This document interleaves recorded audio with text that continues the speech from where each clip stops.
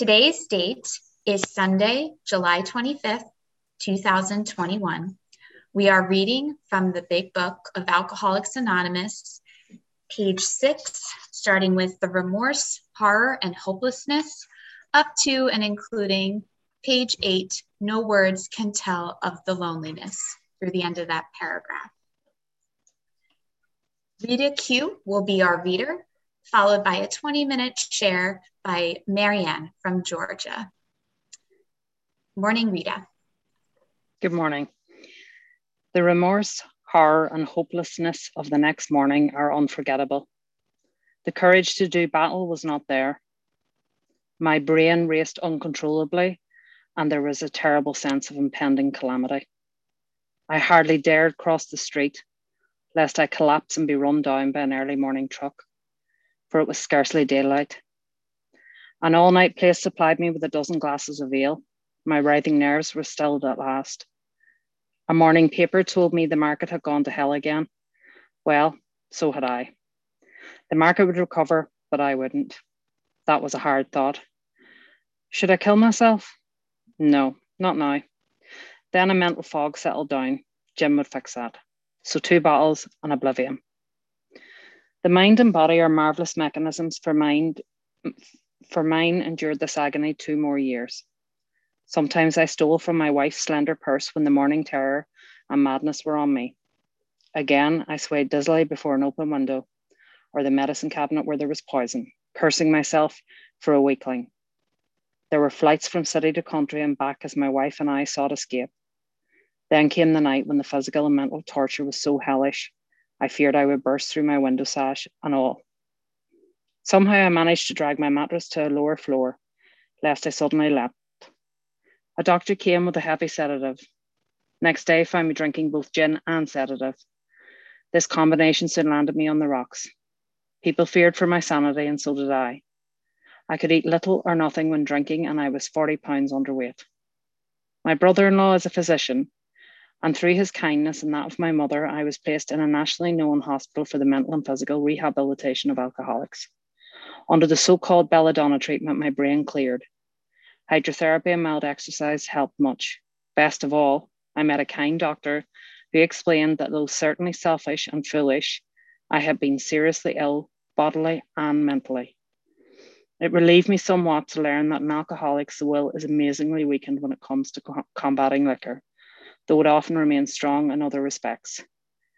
My incredible behaviour in the face of a desperate desire to stop was explained. Understanding myself now, I fared forth in high hope. For 3 or 4 months, the goose hung high. I went to town regularly and even made a little money. Surely this was the answer, self-knowledge. But it was not, for the frightful day came when I drank once more. The curve of my declining moral and bodily health fell off like a ski jump. After a time, I returned to the hospital. This was the finish, the curtain, it seemed to me. My weary and despairing wife was informed that it would all end with heart failure during delirium tremens, or I would develop a wet brain perhaps within a year. She would soon have to give me over to the undertaker on the asylum. They did not need to tell me. I knew and almost welcomed the idea. It was a devastating blow to my pride. I had thought so well of myself and my abilities, of my capacity to surmount obstacles, was cornered at last. Now I was to plunge into the dark, joining the endless procession of sots who had gone on before. I thought of my poor wife. There had been much happiness after all. What would I not give to make amends? But that was over now. No words can tell of the loneliness and despair I found in that bitter morass of self-pity. Quicksand stretched around me in all directions. I had met my match. I had been overwhelmed. Alcohol was my master. Thank you, Rita. Now it's my pleasure to introduce Marianne from Georgia, who is with us this morning to share her experience, strength, and hope. Good morning, everybody. Hi, I'm Marianne D., recovered overeater in Atlanta.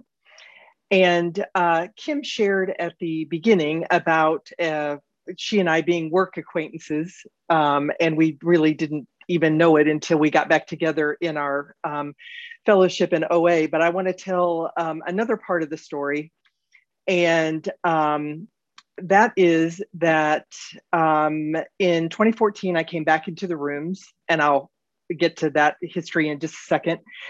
And I was doing my step work and listening to the 7 a.m. meeting.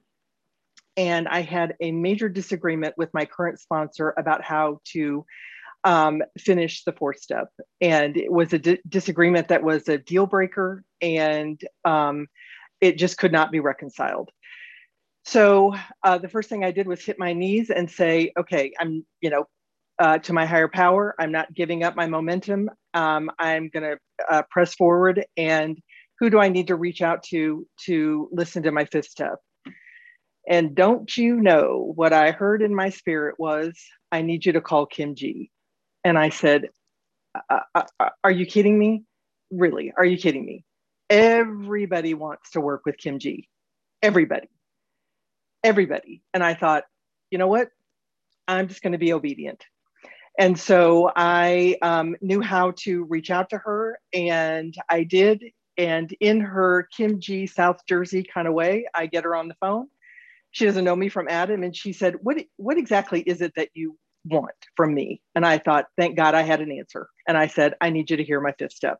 And she said, okay, Monday at 8 o'clock, show up and be ready. And I was. And so that's the second part of the story about how she and I became acquainted.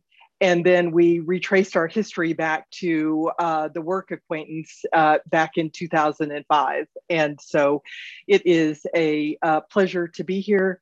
It is a pleasure to be able to say that I have worked with her, and that we're still acquaintances to this day. And I'm so grateful that she reached out to me. So the moral of that story is obedience is the bottom line for me. Obedience to the principles of the program, and obedience to when my higher power tells me to do something. So in my history of 12-step, speaker meetings are my all-time favorite meetings. Hands down, they are. And I've had more breakthroughs in my recovery and in my program listening to speaker meetings and attending speaker meetings. And so we all know that when people share their story, there's a common thread that goes through there, and it is what it used to be like, what happened, and what it's like now. And so as I meditated and contemplated on our reading this morning, if we just literally read the first sentence of our text this morning, the remorse, horror, and hopelessness of the next morning are unforgettable, or even just the remorse, horror, and hopelessness, and then skip over to page 8 and read the first sentence of our last paragraph. No words can tell of the loneliness and despair I found in that bitter morass of self-pity. For me, that sums up what it used to be like. And the text in between, goes into detail about how many, how often, how many pepperoni pizzas, how many of this, how many of that. In Bill's case, of course, it was alcohol. But when I came to the rooms, I was remorseful, and I was in horror at my behavior, and I was hopeless, and I was lonely, and I had so much despair, and I was full of self-pity. And later on in Bill's story, he talks about the visit from Ebby. Well, I had an Ebby in my life as well. And so what happened on March the 12th in 1998 was I went to a luncheon, a work luncheon, and it was a going away luncheon. And now I was the party planner, and that's not an accident. I was a party planner on purpose. I was the one that coordinated all of these things, and it gave me a chance to, graze and set the menu and whatever. But on that particular day, we were at a restaurant, and I finished my plate, what I had for lunch. Of course, I never left anything on my plate. And then I was eating off everybody's plate in arm's length at the table. And I was mortified. I was just mortified by my behavior. All of our stories are different. That might not seem like a big deal to somebody, but it was a big deal to me. And it was the thing that prompted me to call my Ebby. And that night I was putting things down the garbage disposal. And the next day was my abstinence date. And it is March the 13th, 1998. Now, I sure wish I could say that I have been abstinent all this time, but unfortunately, I cannot. And I'm just going to start quickly. Ask quickly, Kim, are you timing? I had my timer all ready to go, and I forgot to turn it on. Yeah, you have 14 minutes. Do you want me to give you a 5-minute warning, or? Yes, that'd be great. Okay. Thank you. And so yes, I wish I could say that I had been abstinent all this time, but I can't. My story includes lots of time but mostly time out of the rooms since 1998. And I won't go into a lot of that detail, but I can say with complete certainty and sincerity that every time I went out, it was because my spiritual condition had gotten to a place where, it would not sustain my abstinence. And, we read our 10-step promises. For me, you can have the 9-step promises all day long, but give me the 10-step promises. Because for me, the neutrality is what is really liberating to me. And it's the thing that set me free from the grip of what Bill talks about. Alcohol was my master, and food was my master. And I was like in this last paragraph, the quicksand. Oh my gosh, the quicksand stretched around me in all directions. Every time there was something frustrating that happened at work or with a coworker or in my family situation or at the grocery store or whatever, my biggest trigger that I found out all these years is frustration for me. Some people, it's hungry, angry, lonely, or tired. I actually put an F in front of that, and mine are actually fault. Frustrated, hungry, angry, lonely, and tired. But mostly frustration is the thing that will send me to the food. And the quicksand for me was that I could not get ready to do anything challenging or hard or something that I didn't know how to do without shoring myself up with the food. So what that made me then was a liar. And that was a really hard pill to swallow for me as I did my spiritual work all these years, that I was totally a liar. And that manifested itself in, I traveled for a long, long time at work. And so I left on Sunday and got back on Thursday. And so, if I got ready to do something that was hard, I would just leave work and go to the grocery store and shore up the reserves, the food reserves, because I knew I was getting ready to do something that was hard and something that was going to frustrate me. And, none of that time was accounted for. I billed for it, I got paid for it, and it turned me into a liar. And so, I want to jump to then what happened in 2014 when I came back into the rooms for the final time. And it was August of 2014, and my spiritual condition had sunk to an all-time low. I was living with a sibling and my nephew, and my sibling and I were not getting along. Things were not going well in the household. And I literally engaged my nephew, who at the time would have been 6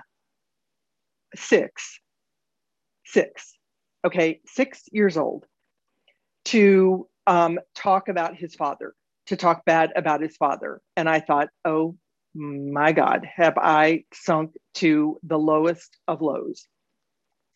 And in that moment, I said, now I was 70 pounds overweight, but I said, I don't care if I lose 1 pound. I have got to come back into the rooms, to the place where I know I can build my spiritual foundation back. And that was the motivation for me to come back into the rooms. And so I got busy in the solution, just like just like everybody else does. Whatever that path of solution is for you. For me, it happens to be lots of meetings and lots of outreach. And so it wasn't that big of a stretch the next spring when I got done doing my step work, and God said, I want you to reach out to Kim G. Well, I'd been picking up the phone for years, because it literally is one of the cornerstones of my spiritual condition. And so while I did, roll my eyes and go, okay, this is never going to work, because Kim G, everybody wants to work with Kim G, I did it anyway. And, that rest is history. But the other thing I want to talk about then in the time I have left is that these characteristics of what it was like, the remorse, the horror, the hopelessness, the loneliness, despair, self-pity, and quicksand, I can tell you from personal experience that some of those feelings were exactly the same when I was on my recovery journey. And you all, that hit me up the side of the head like a 2x4, because I thought, oh, well, I'm going to put the food down, I am going to lose weight, and then things are just going to miraculously happen, and I am going to be on the road of happy, joyous, and free. And that's not what happened. That is, it happened eventually, but it did not happen the way I thought it was going to happen. And so it took me a long time to realize that the pain feels exactly the same, except the pain of the disease is completely different than the pain of recovery. Because the pain of the disease never ends. There is never any end in sight to the pain of the disease. It is just like Groundhog Day, over and over and over and over. The same feelings that Bill is talking about in our text today. No words can tell of the loneliness and despair. But sometimes the pain of recovery feels the same way. But I did get a revelation that there is an end to the pain of recovery. And here's how it happened for me. I knew I had to do something. And this was back in 2014. And because of my spiritual condition. And I just purposed in my heart that every day I was not going to turn back. And so I had this image of me in a cave, cold, dark, wet, scary, and I literally could not feel or see what was in front of me, but I was walking just really slow, just hour by hour, day by day, going toward recovery. And the visual I had was that there were people who couldn't touch me, but they were cheering me on. They were behind this, glass in the, in the cave, and they were cheering me on. And I just kept walking and putting one foot in front of the other, in front of the other. And don't you know, thank you. Okay. And don't you know that I literally turned the corner and there was daylight? And there was daylight. And if I had not kept going forward and just taking it a little at a time, trying not to judge, the amount of my progress or the weight loss or any of that, I never would have made it. And when I got the revelation that sometimes the pain of the disease feels the same as the pain of recovery, now I had a real tool in my toolbox. And the more I use that tool and share it with the people that I love, I've used it to counsel and coach my sister. I've used it to counsel and coach my nephew and numbers of people in the program as I've worked with them. I am so incredibly grateful that I kept going and that I didn't stop. The other thing that went along with this revelation was that there is an enemy in this program, and it's cunning, baffling, and powerful. And I had the revelation that if I thought the enemy was just going to let me sashay across the street from, despair and hopeless and self-pity and quicksand over to happy, joyous, and free without a fight, I was sadly mistaken. And I put together that equation that that pain of recovery, because it felt the same as the pain of the disease, it was really the enemy trying to just throw me off my game and keep me back over to, the side of the street that was the disease that was never going to get better. And so as I meditated on our text today, I just kept reading. I kept reading the first sentence and the last paragraph. And, part of that was just to make sure, okay, do I know the text? Kim gave me the instructions. I want to be sure I'm following directions. And as I kept flipping back and forth, I thought, oh my gosh, there it is. That is the pain of the disease, and all that stuff in between. Like I said, the numbers of this and that, and that really those are the symptoms. But this for me was the problem. And I'm so happy and grateful, totally grateful that I didn't stop, and that I have now those tools in my toolbox. The one, revelation about sometimes the pain of recovery can feel like the same thing. And what the enemy tries to do when we, decide to, walk across the street and be on a different path. And so with that, I'm a little bit early, but that'll just give us more time to share. And with that, Kim, or our moderator, I'm sorry, I'm going to close now and pass you the baton back.